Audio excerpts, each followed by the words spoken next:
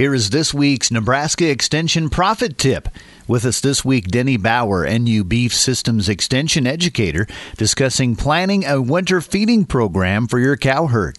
Winter feeding programs for the cow herd can vary from grazing winter range or crop residue, such as corn stalks, stockpiled annual forages, to feeding hay in a lot situation.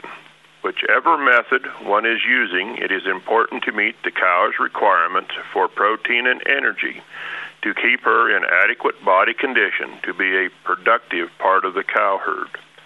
To accomplish this goal, it is important to have the forage tested for energy and protein, and then supplement only what is deficient to meet the animal's requirements based on her age and what part of the reproductive cycle she is in.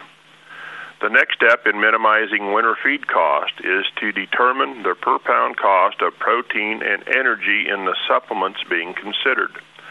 What looks like a bargain on a cost-per-ton basis may in fact not be the cheapest nor the most effective source of protein and or energy.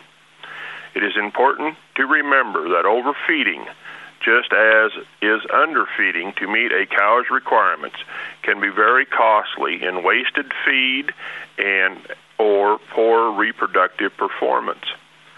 So test your feeds and then price the supplements being considered for purchase on a price per pound of protein or energy to minimize winter feeding cost.